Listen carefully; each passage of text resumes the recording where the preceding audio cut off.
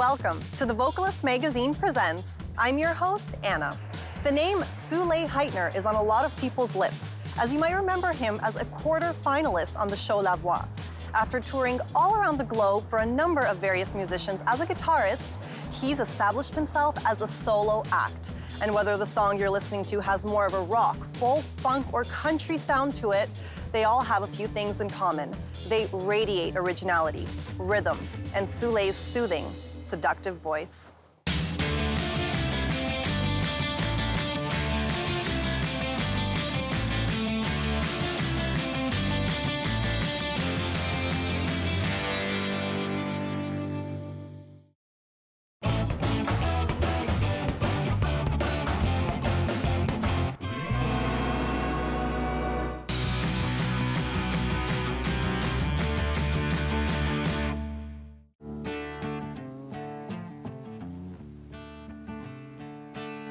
I must have been like 5 or 6 when I said, I want to be a musician. Back then, I probably said I want to be a rock star. But yeah, it just stuck. I had other interests and other things that I considered, but music just kept coming back.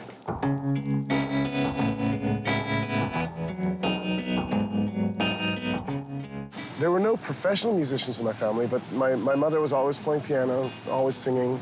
My dad had a record collection that was really something. Now that I'm old enough to appreciate it, I look back at some of the things he had in his collection. I can be very grateful to have that in my environment. My sisters all played piano and guitar, and that had an influence as well. So I'm the baby, I'm the youngest, so I got all the influence from everyone growing up.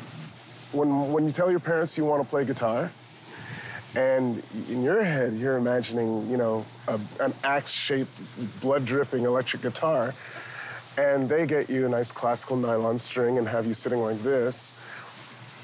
It didn't go over that well at first, but I learned to really appreciate it, and yeah, the classical training's there. The repertoire I've long forgotten, but the actual training and the technique is still there. And what attracted you to the guitar? It was cool. Hey, little girl, is your daddy home? Did he go and leave you all alone? Got a mad desire. Tribal Groove was interesting because I just decided that I was going to go headlong into music and not look back.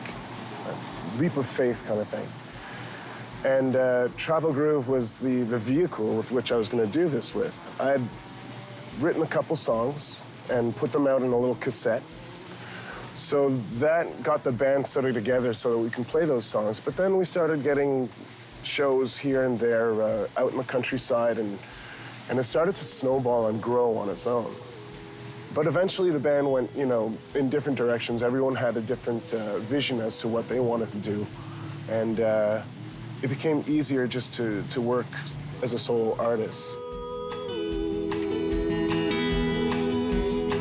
Sometimes it feels like someone took a knife, baby, edgy and dull, and carved a 6-inch valley through the middle of my soul.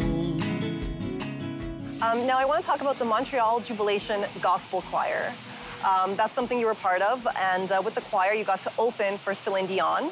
Yes. So talk to me about the choir and how that influenced you, and of course for opening for Celine Dion, because that's just so cool. Oh, that was a pretty cool experience. Well, the choir, I kind of joined it as a sort of school, if you will. Most of the artists that I really admired and respected had gone through a gospel experience. People like Curtis Mayfield and so on, Aretha Franklin. And I figured this is a style of music that is not necessarily, as a Canadian, as accessible to me as stateside. So I figured I have this opportunity. I went and did the audition, and great experiences. I mean, I've learned so much from just those 5 years. Met great people, and the repertoire itself, just singing gospel. You know, it's transcendent, you know. Some of the gigs we did, for example, Celine Dion loved the choir, and she had us for a few occasions. We sang at her wedding. And in front of, you know, the Bell Center. Every kid says one day I'm going to play at the Forum, but there was no Bell Center. It's amazing. You see all the reflections of, like, you know, tens of thousands of people's glasses because the lights are reflecting them. And you just see them everywhere. Sometime in the water, sometime in the water.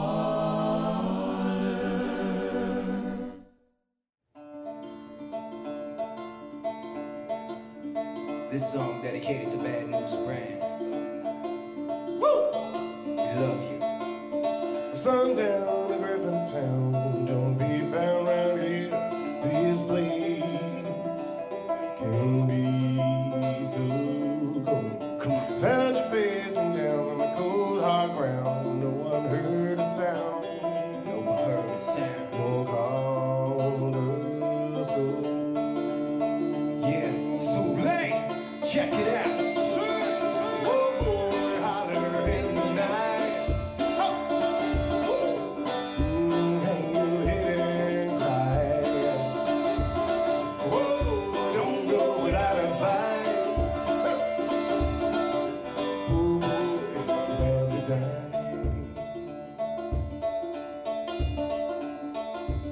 Took your sound underground, laid your heart, made your mark in your city,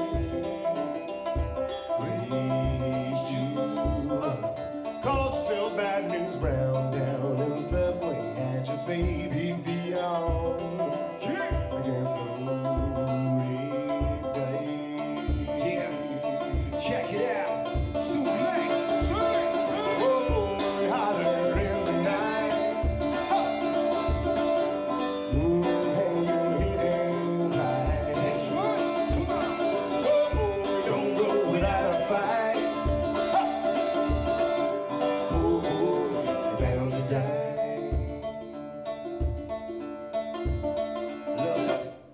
Don't know why you had to go with these sour tastes. All I really know for sure is you're in a better place.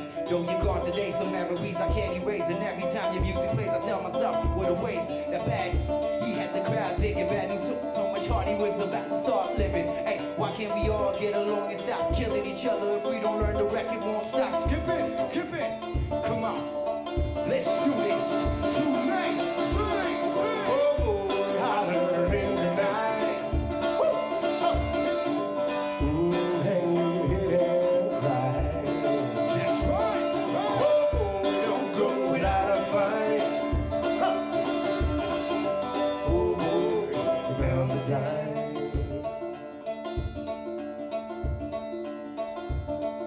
Made the world your stage, you were all the rage, your star was shining bright. Such a shame to see your name, morning papers write the 7th homicide of the year. Yeah, true story.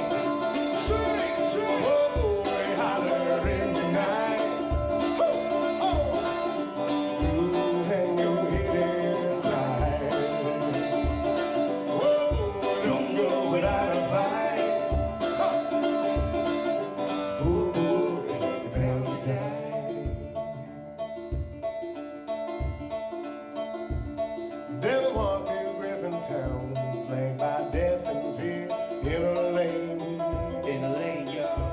Down here.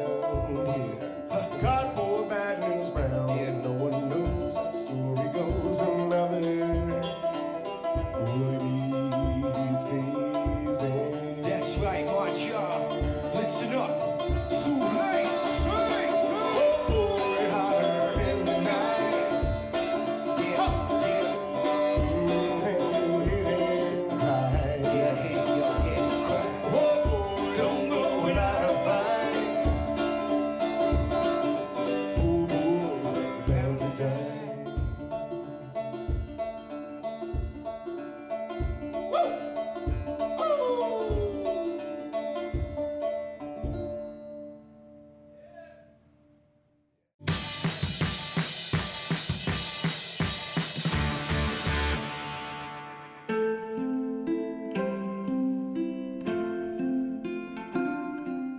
Bad News Brown is a curious guy because he started off playing in the subways, and there's even a documentary out called Songs for a Blue Train that features him. He was playing harmonica and basically had the idea to bring the harmonica into hip-hop, which a lot of people probably said, not a great idea, it's not gonna, you know, and he just went headlong and did what he was gonna do anyways. I remember giving Bad News his first show money in life. You knew him personally? I knew him personally, very personally. I love Bad News Brown, and years ago, I remember going to Saint-Hyacinthe. I had this tour, and I booked him on the tour. And that first show, I think, was in Saint-Hyacinthe. And I remember being in the car, and I remember the pay wasn't all that big. It's a long time ago, but I remember giving him $50. We were sharing maybe $150. And he was like, wow, B, that's my first show money. That's the first time I'm getting paid to perform.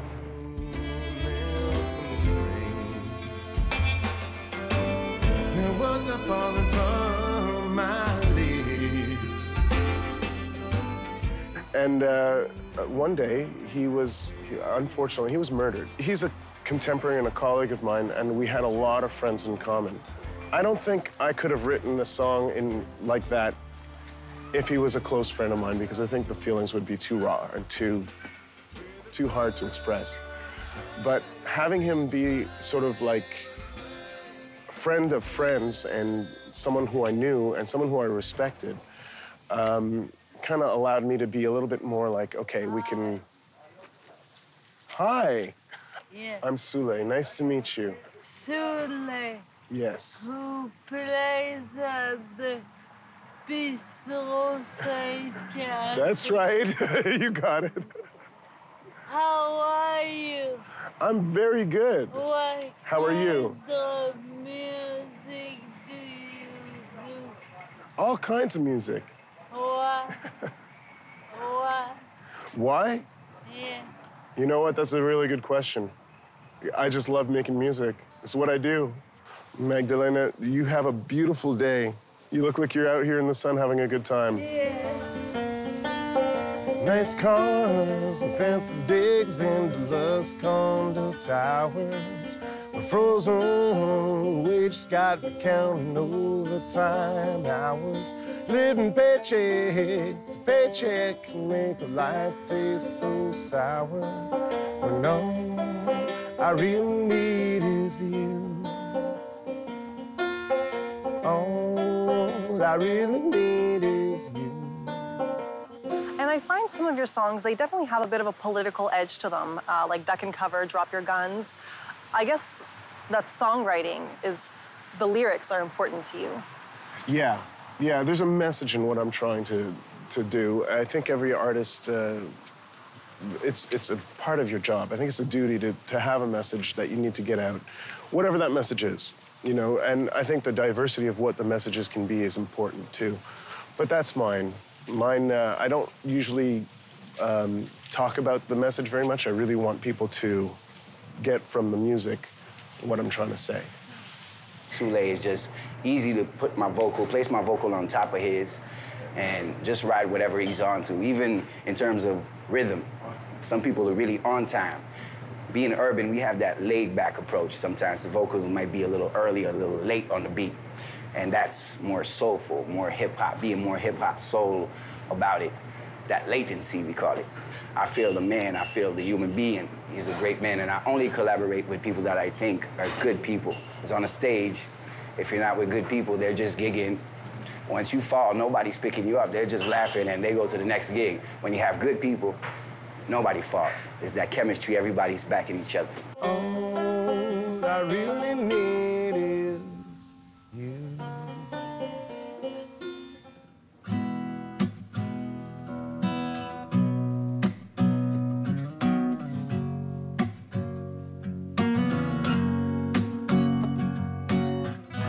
And I have to talk about La Voix, of course. You were a quarterfinalist on the show. What did you learn from that whole experience? Well, unfortunately, one of the things I learned, I think I learned it a little bit before I did La Voix, but it was one of the reasons why I went and did it, is our industry has become a little bit of a popularity contest. It's too bad because we all know people who are uber talented and really should be seen by the public who are still in their basements, and then we know of other people who are being paid tons of attention who are maybe very, very talented in their own right, but not as talented as the people we know in their basements. And they're like, why are they there? And they're there. It's all about popularity. So the talent doesn't necessarily get you into the public eye anymore. So being in the public eye gets you in the public eye. It's kind of a snowball thing. The angel closes her eyes. So I figured, you know what? You can either sort of fight against this trend, or you can just, you know, suck it up and go with it. And a show like Revoix is a vehicle that allows me to do that, to get seen by millions of people. And at least then, you know, they can at least have an introduction to who I am and what I do. It was a great experience. It's a lot of fun. I can feel it.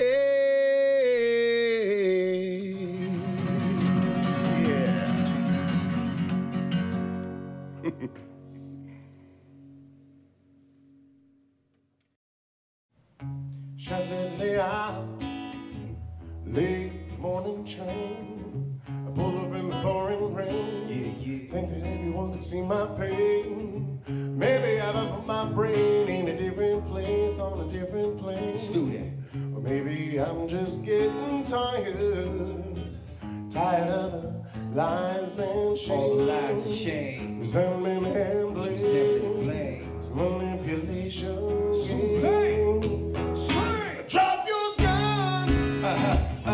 Drop your. This war's over and no one's won. This war is over and no one's I won. hope you got your kicks. Hope you had your fun. Hope you had your kicks. Hope you had your fun. 'Cause this is over. This is over, man. This is over. This is over, man. Look. What you took from me, I never get it back. But you're the big victim here. At least that's how you act. You know. The truth ain't negotiable. Yeah. You know that that's a fact. When it goes around, when it comes around, I'm just waiting on that blowback. But life goes on and on. Life goes on and on. The story just don't stop. And so much time is gone. So much time is gone. Waiting on the other shoe to drop. Lord knows I'm gonna sing my song. Gonna sing my song. You know, I just can't stop. And deception's like a pretty bubble. Eventually it's gonna pop. Revealing all the lies and shame. All the lies and shame. Protecting and blame. Second blame. It's manipulation game. Check it out. Drop your gun. Oh, come on. You need to drop your gun. This war is over and no one's won. This war is over and no one's won. I hope you got your kicks. Hope you had your I hope you had your kicks. Hope you had your fun. 'Cause this is over. Yeah, 'cause this is over, man. This is over. Yeah. We used to make love like 3 times a day, man. Now we ways of love, we fight over everything, man. You seem to have forgotten it started with a flirt. Yeah, you need to drop your guns before somebody gets hurt. Even worse, don't want you know that this relationship is long gone. And bullets coming out your mouth just leave you dead wrong. Now do against your boomerang effect, so hold on. But if you don't wanna move on, then you gon' need to calm down, calm down. This dumb mentality is gonna change my neurology. That's right. But if I had to go to war, at least I know just who I'm fighting for. Yeah. Drop your guns. This war is over and no one's won. This war is over and no one's won. Hope you got your kicks. Hope you had your fun. Hope you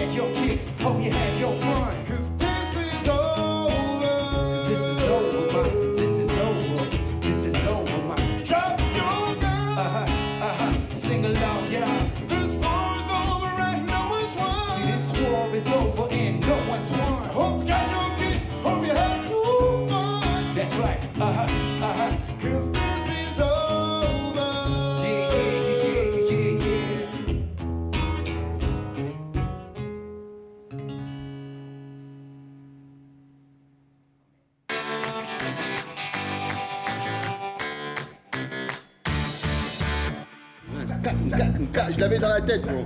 C'est exactement ça que je pensais. Ouais, après, le beat, il rentre, mais... We spent too much time together, man, for too long. It's starting to be freaky.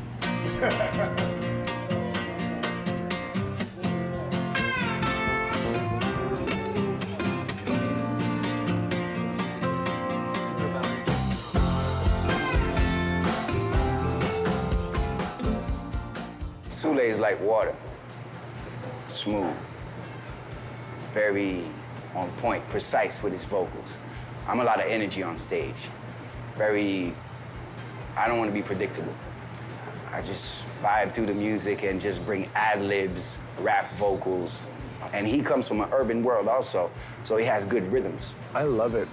I mean, there's so many magical moments when you're on stage with other musicians or when you're writing and you're in the studio and even just sometimes the feedback and the effect that you have on the public and on people. It's so gratifying. I couldn't think of anything else to do, and I have thought of other things to do, and I haven't come up with one yet.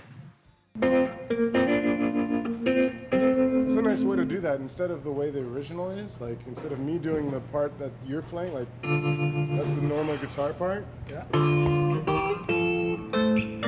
Do it on the bass, and I'll just, like... So, Sule, you've been a musician in the industry for a long time. What are some of the challenges you've found? It's a challenging field, period. I think some of the challenges that I've come up with is, how do you, first of all, when I was very young, how do you turn your passion and the thing that you love to do, the thing that you're good at, into revenue? How do you make a living out of it? So I went into it with a lot of faith and a lot of ideals. I figured everything takes hard work, and that if you apply yourself in whatever it is, you're going to find those ways. So I think the challenge is to be able to make your passion into a living and not lose the passion. So you have to kind of walk a certain line where you can be the artist you want to be, but yet still be able to be a commodity. You know, our society, it's a capitalist one. What we do and who we are is a commodity, you know? Still a business. It is.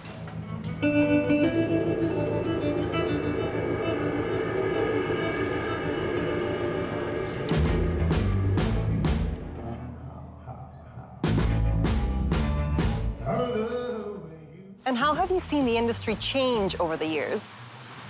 Well, I think that my career has sort of happened in a very tumultuous time in the music industry. I mean, I think it's going to be changing a lot of industries, but the internet and the computer in general really changed how people make music, how people listen to music, buy music, everything. And the business model is completely turned upside down. And it's a difficult thing because if you're, I mean, there are a lot of musicians who backed the idea that music should be free. And really got behind it. But if your main product is free, how do you live? So it's a quandary, and it's something that I think that is trying to be worked out right now. And I think that the transition has been really gradual, very slow, and I don't think it's actually stopped yet. So where it's going to land is anybody's guess. Riding down a lonely road. The summer's coming to its close. 5 years down the road, I'm hoping to have a nice collection of releases that I've done and be able to go out on tours, reach more people. Especially, I love doing the live thing. I love to actually play for people, so hopefully be able to do more of that in venues, more like festivals and concert halls. I love those kind of venues. In 10 years, probably still doing the same thing, but I'm hoping to get the songwriting for other artists a little bit more going, you know? I kind of see that as where I want to be in my future. Based on your experiences, what's the biggest piece of advice you would have for musicians? Remember to persevere. Just don't give up. If you really, really have to do this, if music is what you have to do, then just never, ever, ever, ever give up.